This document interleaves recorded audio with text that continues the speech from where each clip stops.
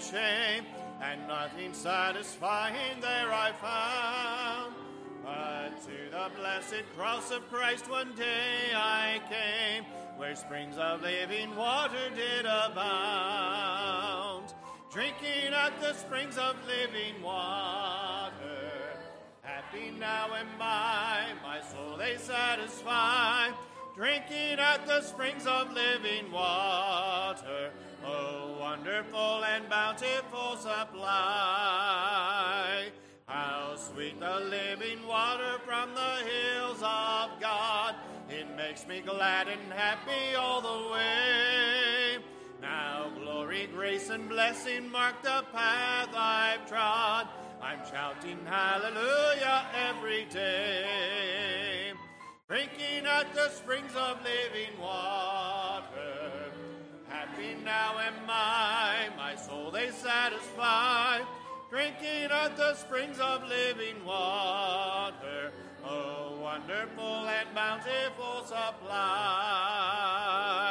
Oh, sinner, won't you come today to Calvary? A fountain there is flowing deep and wide. Savior now invites you to the water free, where thirsting spirits can be satisfied. Drinking at the springs of living water, happy now am I, my soul they satisfy. Drinking at the springs of living water, oh, wonderful and bountiful supply. Amen. Please remain standing for prayer this morning. Brother Marshall, would you pray for us?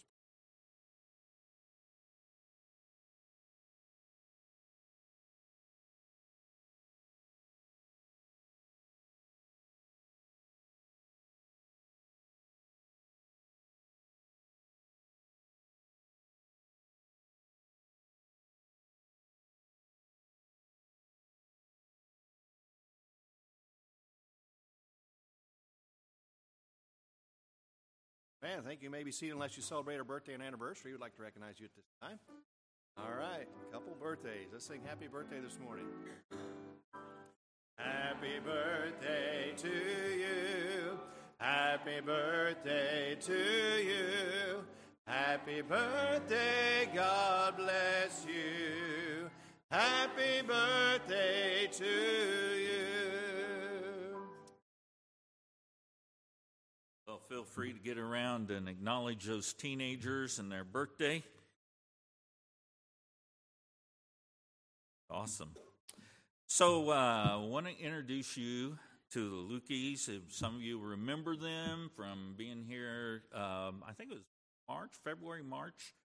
They came, presented their ministry, and we took them on at that time. But Brother Augustus and Miss Allie and Aiden is in the nursery. You guys see Aiden. He's a keeper all the way. But I was just admiring their handiwork. Brother Gus got up here, and Lalo and Richard. And it sure beats plastic. Okay? We're not going to leave it that way. It doesn't beat it that much. But anyhow, we're on the way.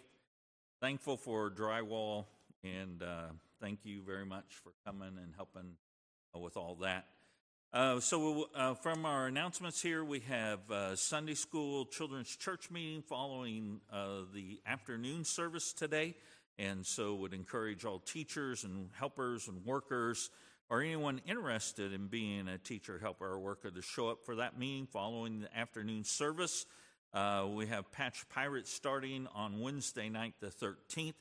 There's a sign-up sheet in the foyer if you need that. If you have any questions, please see Brother Stephen Foster. We have Brother John Roy going to be with us next week. Looking forward to having him and his wife. And it's going to be a real privilege to have them with us. And then we have Men's Recharge coming up September 22nd through 23rd. Brother Sam Davison's going to be preaching, Brother Alfred King, and Brother Chad Berry. And if you're interested in that, costs us $60 a person, and includes a shirt, the sign-up sheet in the back, and we need to get that all wrapped up today. And so if you want to go, we'd love to have you.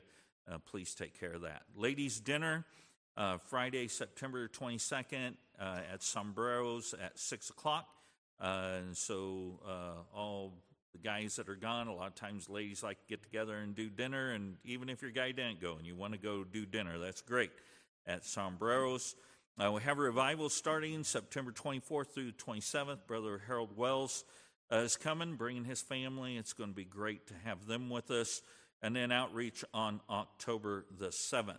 From our prayer area, I ask that you remember to pray for these that are listed here. I'd like to introduce to you Brother Lalo and Miss Caitlin. We sure been missing them. Good to have them back home. Please continue to pray for them during the loss of Miss Caitlin's mama. But it's sure good to have them home and back with us. And I just can't say enough good things about that. Pray for the others listed here. Miss Deanna is still recuperating from her surgery. And just continue to lift those up. It's good to be in the Lord's house today. And we sure have much to be thankful for. And one of those things is that Miss Pam is here. So it's good to have Pam Quinlan back. And she's moved off back east. I thought she'd get all highfalutin and forget who we were. But here she is visiting. And so it's good to have Mrs. Quinlan here. And I want to say a special thank you to those who helped with the youth rally. It went off pretty good. I think I heard numbers like 150, 175, something like that. And Brother Jeremiah got up and just preached, and it was a good meeting. We sure praise God for all those that invested, whether you brought cookies or drinks or whatever, or came and gave of your time. We really appreciate that. And to invest in our young people is probably one of the greatest resources that we can invest in. And so thank you for investing in that, making that youth rally a success. We sure thank God for it. Going to have Brother Foster come and lead us in another song, and then we'll get to our Sunday school time. Lord bless you for being here today. We'll turn to hymn number 127, "'Tis So Sweet to Trust in Jesus." We'll sing the first and the last verses of hymn number 127.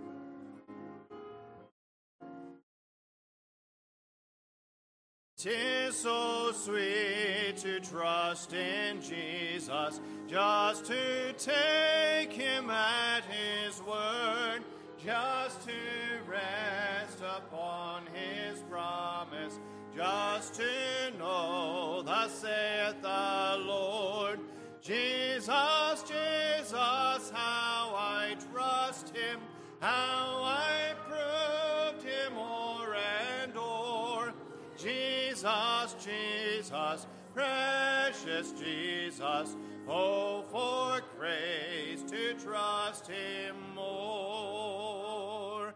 I'm so glad I learned to trust thee, precious Jesus, Savior, friend, and I know that thou art with me, wilt be with me to the end. Jesus, Jesus, how I trust him, how I proved him o'er and o'er. Jesus, Jesus, precious Jesus, oh, for grace to trust him more. Amen. At this time, you can be dismissed to your Sunday school class.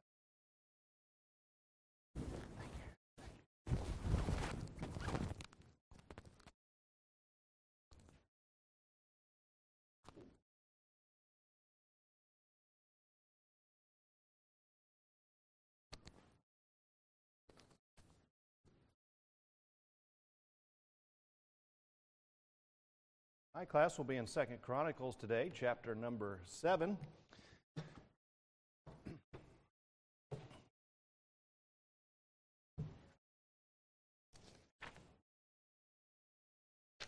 All right. Going through this mini-series right now, and I'm looking forward to another series that we have on order. We'll be here soon. But in the meantime, we have some good things here that God can show us and teach us, having victory in Jesus. We sing the song often, but do we truly live it? Do we have victory in the Lord Jesus Christ? And the Lord has it for us, but will we claim it, and will we live it. Now, there's some things that we need to do in order to have that victory, and we must understand those things in order to apply them to our lives, that we can truly see the victory that God has for us. So, I know you're familiar with 2 Chronicles 7. You probably know where I'm going to go, but I want to spend a little bit of time here giving some background and building the case, if you will, for what this lesson portrays and what it has, the topic it has to deal with. The lesson today is victory over national decline. Now, how many of you would say that our nation is in decline? All right, I think a vast majority would say that. I won't ask the other questions. How many think we're just toeing the line where we should be, or those that think we're actually going the opposite direction and actually doing well? Well, I don't think any of us would say that. We can all agree that there's a national decline going on now. We can go back and look at the founding of our nation and understand some things from our forefathers. And every year we pause at the 4th of July. And what do we do at that time? We celebrate the freedom that we enjoy as citizens of the United States of America. In 1776, 55 courageous men signed a document in which they pledged our lives, our fortunes, and our sacred honor to secure liberty for themselves and their descendants and to help birth a nation. I can't help but imagine what our forefathers would think if they looked at America today and what it has become. It certainly isn't the vision that they had for it, and it certainly isn't what they desired. And I think that we can draw some things from our heritage and understand what was fought for and see that they align with those things that we see in the Word of God. We see that the Word of God aligns with the vision that they had and what they desired to do, that men would have religious liberty, that they would have the ability to serve Jesus Christ in the way that He has outlined for us to do so in the Word of God. So revisionist historians are doing all that they can to destroy our appreciation of our godly heritage. They're trying to even say that we were not founded upon godly principles. They frequently claim that the founding fathers were deists and atheists who had primarily economic motives. Yet in reality, an overwhelming majority of those men, including 52 of the 55 signers of the Declaration of Independence, put their faith in Jesus Christ as their Savior. At the same time, they were declaring independence from Great Britain. They were declaring their dependence on God. They were declaring that they wanted God to be their supreme rule, and they wanted God to guide their path and light their way. Yet while we have a great heritage in our nation, we would have to admit that the spiritual, moral, and family situation in our country today is desperately in need of revival and a return to the faith of our forefathers. Now, I'd like to read for you some statistics here from a Gallup poll that was taken in June of 2022, asking Americans how they would rate the moral values of America. So a record high of 50% Americans rate the overall state of moral values in the U.S. as poor, and another 37% say it's only fair. Just 1% think the state of moral values is excellent, and 12% good. And although negative views of the nation's moral values have been the norm throughout the Gallup's 20-year trend, the current poor rating is the highest on record by 1 percentage point. Now, there's a lot of other information here I could give about different situations, who particularly was in office and who wasn't in office, how it affected those numbers, and I think you probably understand that. But we have leaders that will raise the standard of morality, and then we have those that will push against it. So we understand that there's some ebb and flow in that, but as we look to the Word of God and we use it as our guide for morality, we understand that our nation is in great decline. And we have much that we need to do as Christians, as individual Christians, to help this situation. Now, as we look to it, and some would say, yes, we need a political leader to turn this around. Well, that's not what God says. God says something different. God's plan for bringing revival to overcome national decline is laid out for us in 2 Chronicles chapter 7. David wanted to build a temple for the nation of Israel, or Jerusalem, but was not allowed to do so. So he prepared the materials, and his son Solomon oversaw the building of it and the construction there. And during the dedication week, the Lord appeared to Solomon and gave him a promise for the nation. And if the point came where, because of their sins, God began to judge His people, there was something that they could do. So these same ingredients here that God had for them, will work for any nation that is experiencing God's hand of judgment for turning away from Him. And God gives us a prescription for national revival and renewal. Sometimes as we look around at our nation that has turned away from God or is turning their back on God, we wonder, what can we do? What can I do to change this situation? Where do I begin? And when we need help from heaven, we must begin with an honest evaluation of ourselves. As individual Christians, we can make a difference in our nation. So there is something we can do. There is something we can do to help. So let's look now at our text, 2 Chronicles chapter 7, and begin reading here in verse number 12. The Bible says here, "And the Lord appeared to Solomon by night and said unto him, I have heard thy prayer, and have chosen this place to myself for an house of a sacrifice. If I shut up heaven, that there be no rain, or if I command the locusts to devour the land, or if I send pestilence among my people, if my people, which are called by my name, shall humble themselves, and pray, and seek my face, and turn from their wicked ways, then will I hear from heaven, and will forgive their sin, and will heal their land." So we see here the remedy, or the prescription, if you will, that God gives for any nation that has turned its back against God. So the first thing we must do, if we are going to have victory in Jesus in this area of national decline, we must seek personal revival. Now, as we have a revival coming up, and we should be praying about that already, asking the Lord to search our hearts and help us to understand the areas that we are going against God, or maybe we're disobedient to God, and turn those things over to God, that we would be in full obedience to Him and what He desires. So we need to seek that personal revival in our life. Revival is an invasion from heaven that brings a conscious awareness of God. So why do we have national decline? Why are the morality of our nation declining? Well, it stems from a lack of fear and reverence towards a holy God.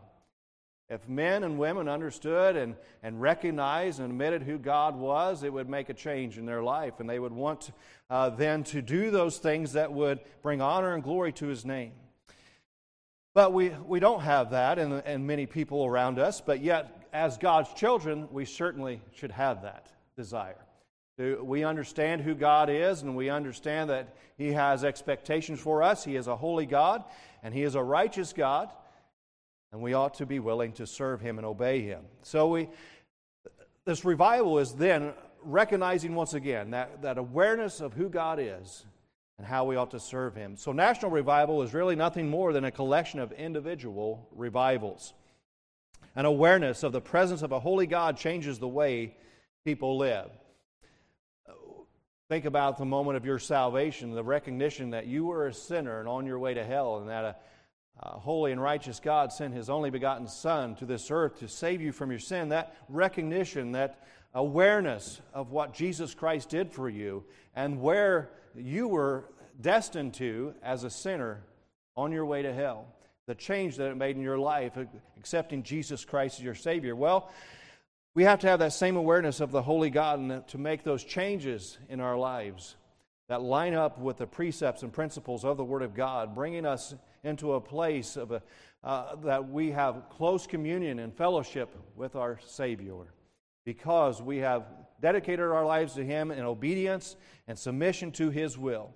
So as Americans, we need to ask for personal revival. And our text starts off this way. It says, "If my people." So the word "my" there in this text, it indicates to us that there are some who are God's people and there are some who are not. In our age of inclusive theology, often someone says, well, we're all God's children. Well, that's simply not true. Jesus told some of the leading religious figures of His day, "Ye are of your father, the devil." Those who were of the religious sect, He told them that they are of their father, the devil. Only those who know Jesus Christ as Savior are actually God's people. So God's plan for national revival is not for sinners to change themselves, but it's for the saved to live in obedience to the Word of God. So God's plan for national revival begins with His people who have been born into His family. Being an American does not make a person a Christian.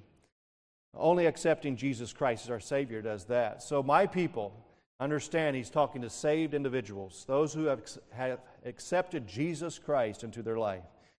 So he's talking to a saved, to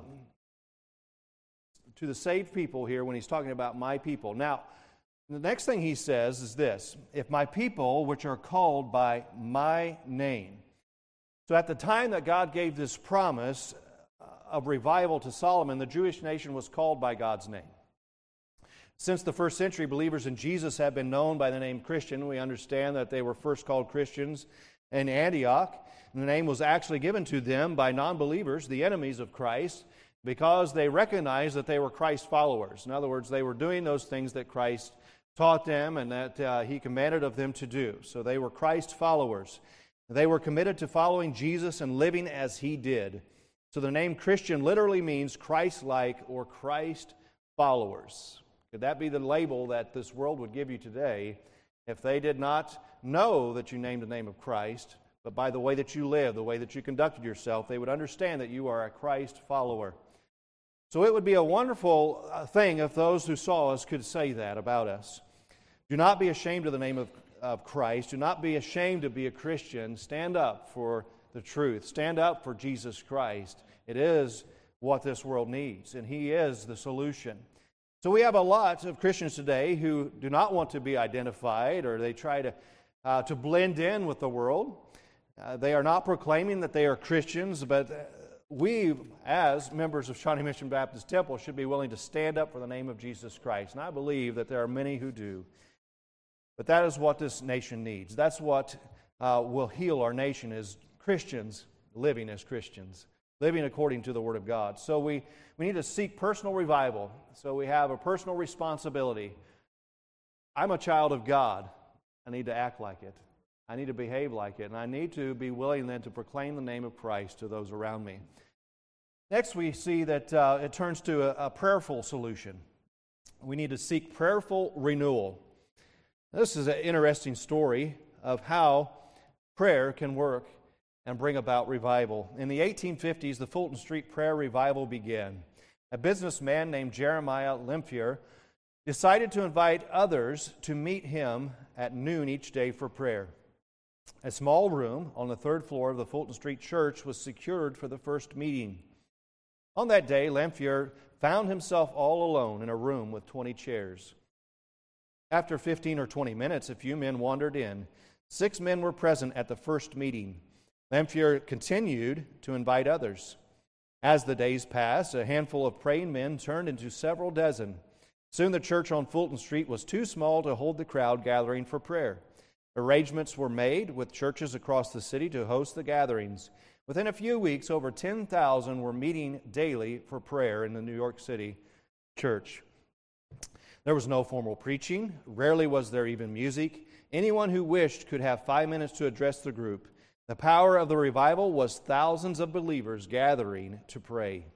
Requests were read out and sent in from around the country.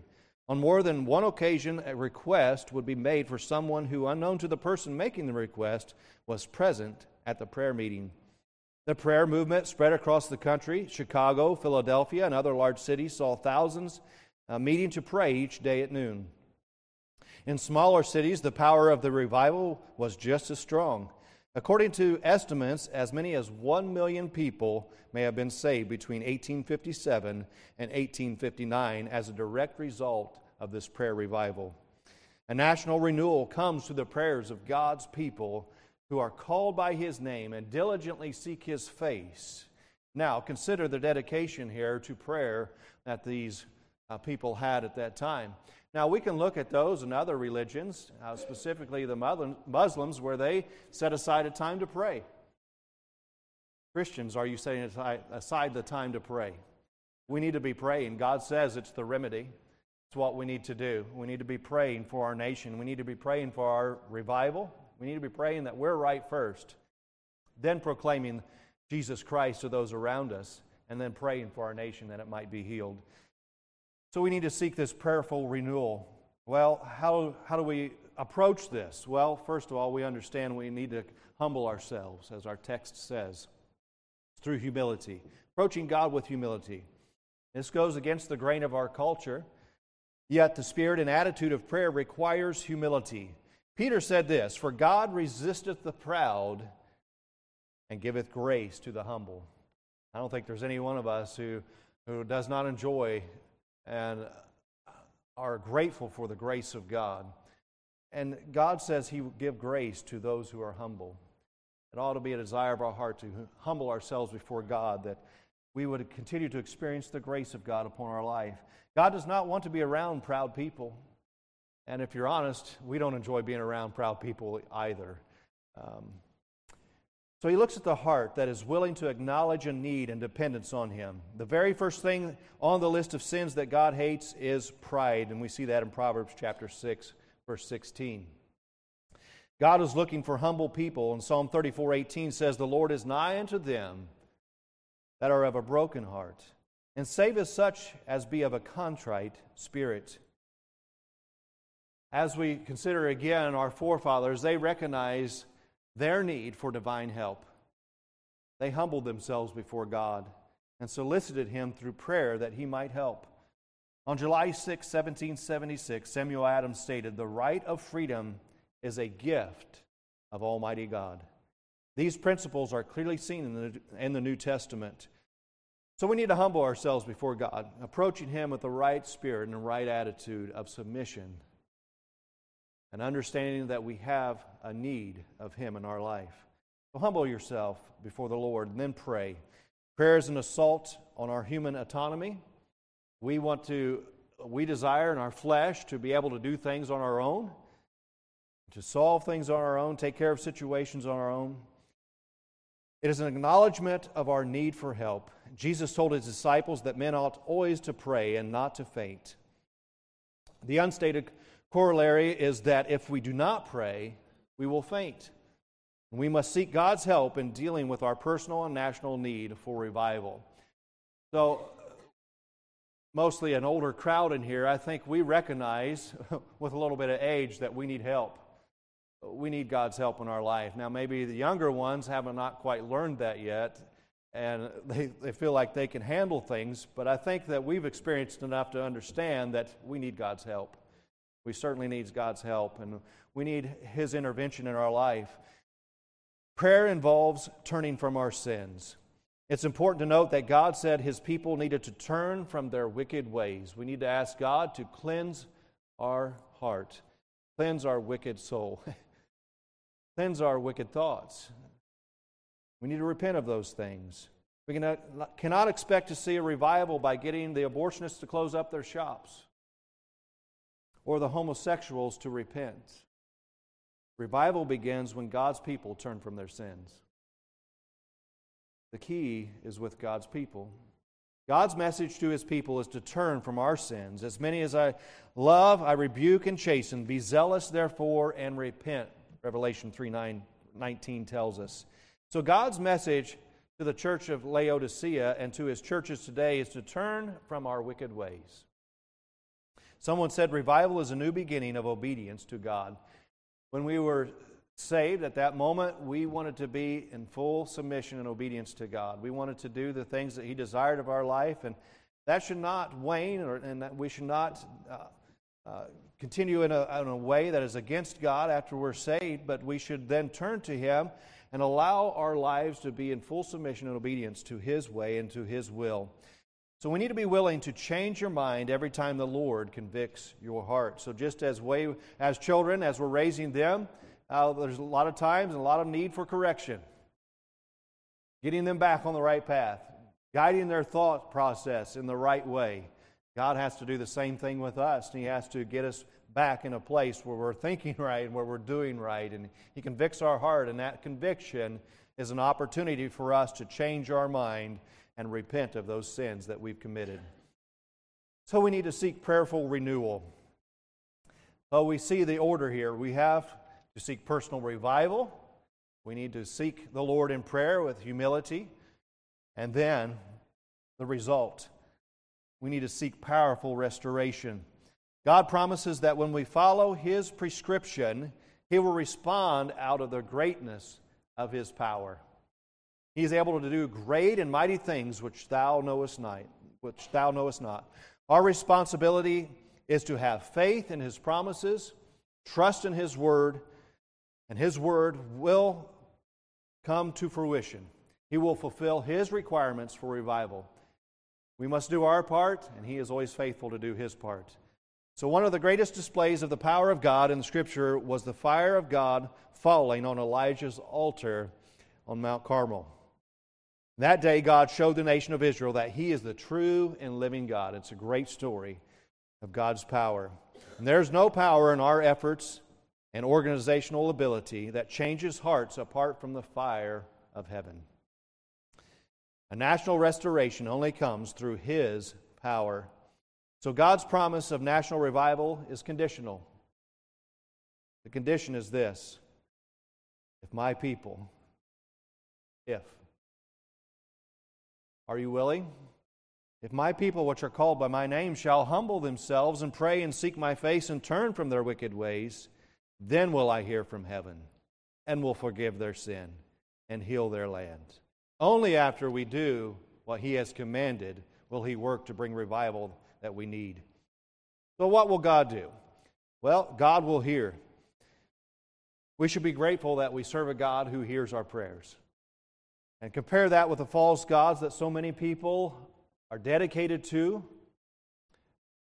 that they're giving their lives to, that are dead, and it's in vain. Gods who do not hear, gods who do not answer. People travel to Sedona, Arizona, a beautiful place, but they go there for the wrong reason, some of them. Some go to worship and meditate among the red rocks. We have celebrities, or those that people would look to for guidance and direction. I don't know why you would look to a celebrity for that, but many people do. And they're pushing all kinds of false ideologies, such as Scientology and other religions. People have a void in their spiritual lives. They're looking for something. That's built within. That's something God has put within us, a desire to serve, a desire and an understanding that there's something greater. That's built within every person. So they're searching for something to fill that void. You see, sin created a void, and that void is God. God was meant to be a part of every individual life. So the void is there, and people are trying to fill that void with so many things. And this world is right there at your door, wanting to fill or try to fill that void with false religions, with things that cannot fulfill. But yet people chase many of them, trying to find fulfillment. So God hears when we pray. Elijah prayed on Mount Carmel, "Hear me, O Lord, hear me, that this people may know that Thou art the Lord God, and that Thou hast turned their heart back again." So God will hear. As we humble ourselves and pray and ask God for forgiveness of our sins, that we might have a right relationship with Him, a right fellowship with Him, God will hear. And as we petition God on behalf of our nation, God will hear our prayers. And then God will forgive. The psalmist said, "For Thou, Lord, art good, and ready to forgive, and plenteous in mercy unto all them that call upon Thee." I'm thankful that God is always ready to forgive. As we have relationships in this world and in this life, sometimes we find it hard to forgive, but our God never finds it hard to forgive. He's always willing to forgive as long as we come to Him asking for that forgiveness. So it doesn't matter what you've done or where you've been. When you turn to God in repentance, what does God do? He will forgive. He freely and abundantly offers pardon when we ask. Ephesians 1:7 says, "In whom we have redemption through His blood, the forgiveness of sins, according to the riches of His grace." So it doesn't matter who we are or what we have done. Forgiveness is available. And it's available to us through the riches of the grace of God. And that grace has been purchased for us by the blood of Jesus Christ. Are you thankful today for God's forgiveness? Are you thankful for His rich grace? Well, we ought to be, and it ought to humble us that we have a God who loves us so much to be willing to invest so much in us. He's willing to forgive us that He might have that relationship that He so desires with us. So God will hear, He will forgive. I'm thankful for this last part, that He will heal. He will heal. A nation that cannot build these prisons fast enough to hold the people that we're sending there. A land where children are snatched from their homes and killed. A nation such as this needs healing. We need help. A country that murders the unborn needs healing. That healing only comes when God's people turn to Him.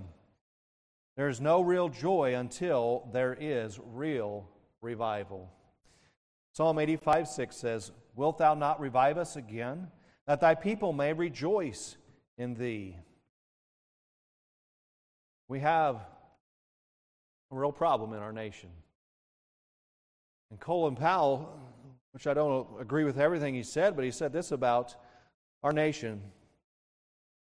He understood that there are issues and there's national decline. So he said this: we have to start thinking of America as a family.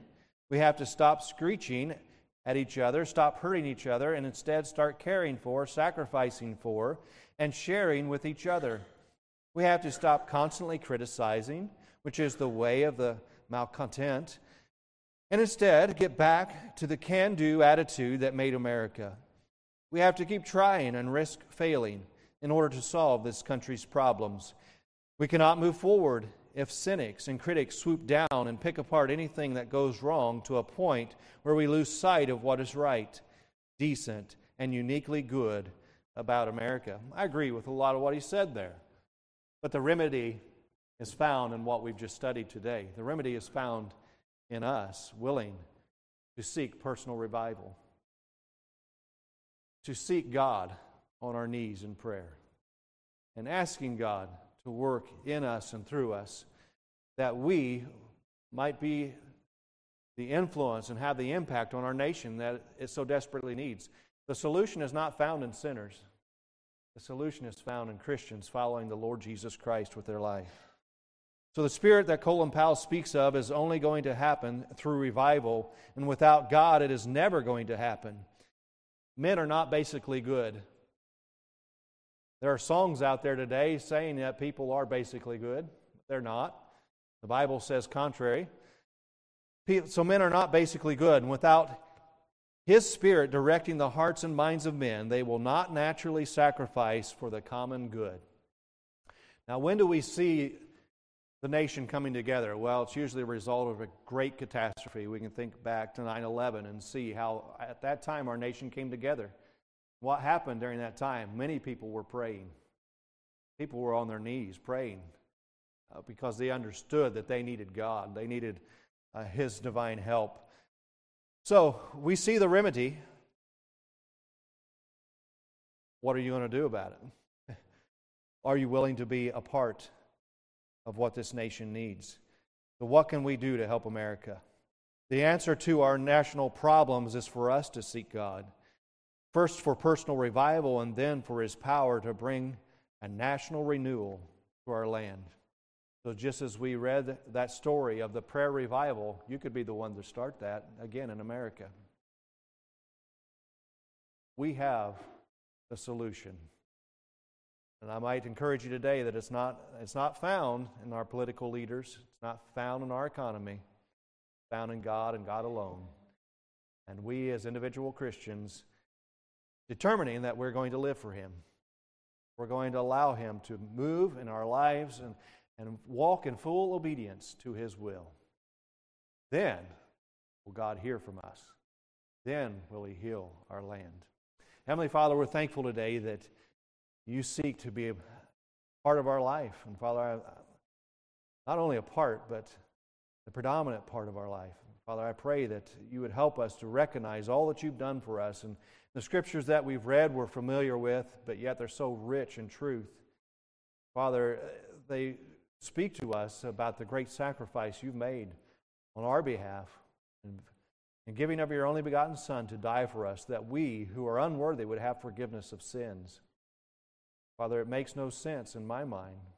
I'm thankful that You have a love that seeks to restore, that seeks to have a relationship with every human being. And Father, I pray that You would help us in our daily walk to have that fellowship that You desire with us. Father, as we walk close to you, and I pray that others would see the joy that you alone can bring, that they would desire the same thing, and that they would see a fire within us, Father, that would have an impact, that would bring conviction to their life. Father, that they would turn to you as their Savior. Father, I pray that you would heal our land. Father, I pray that we would recognize that it starts with us.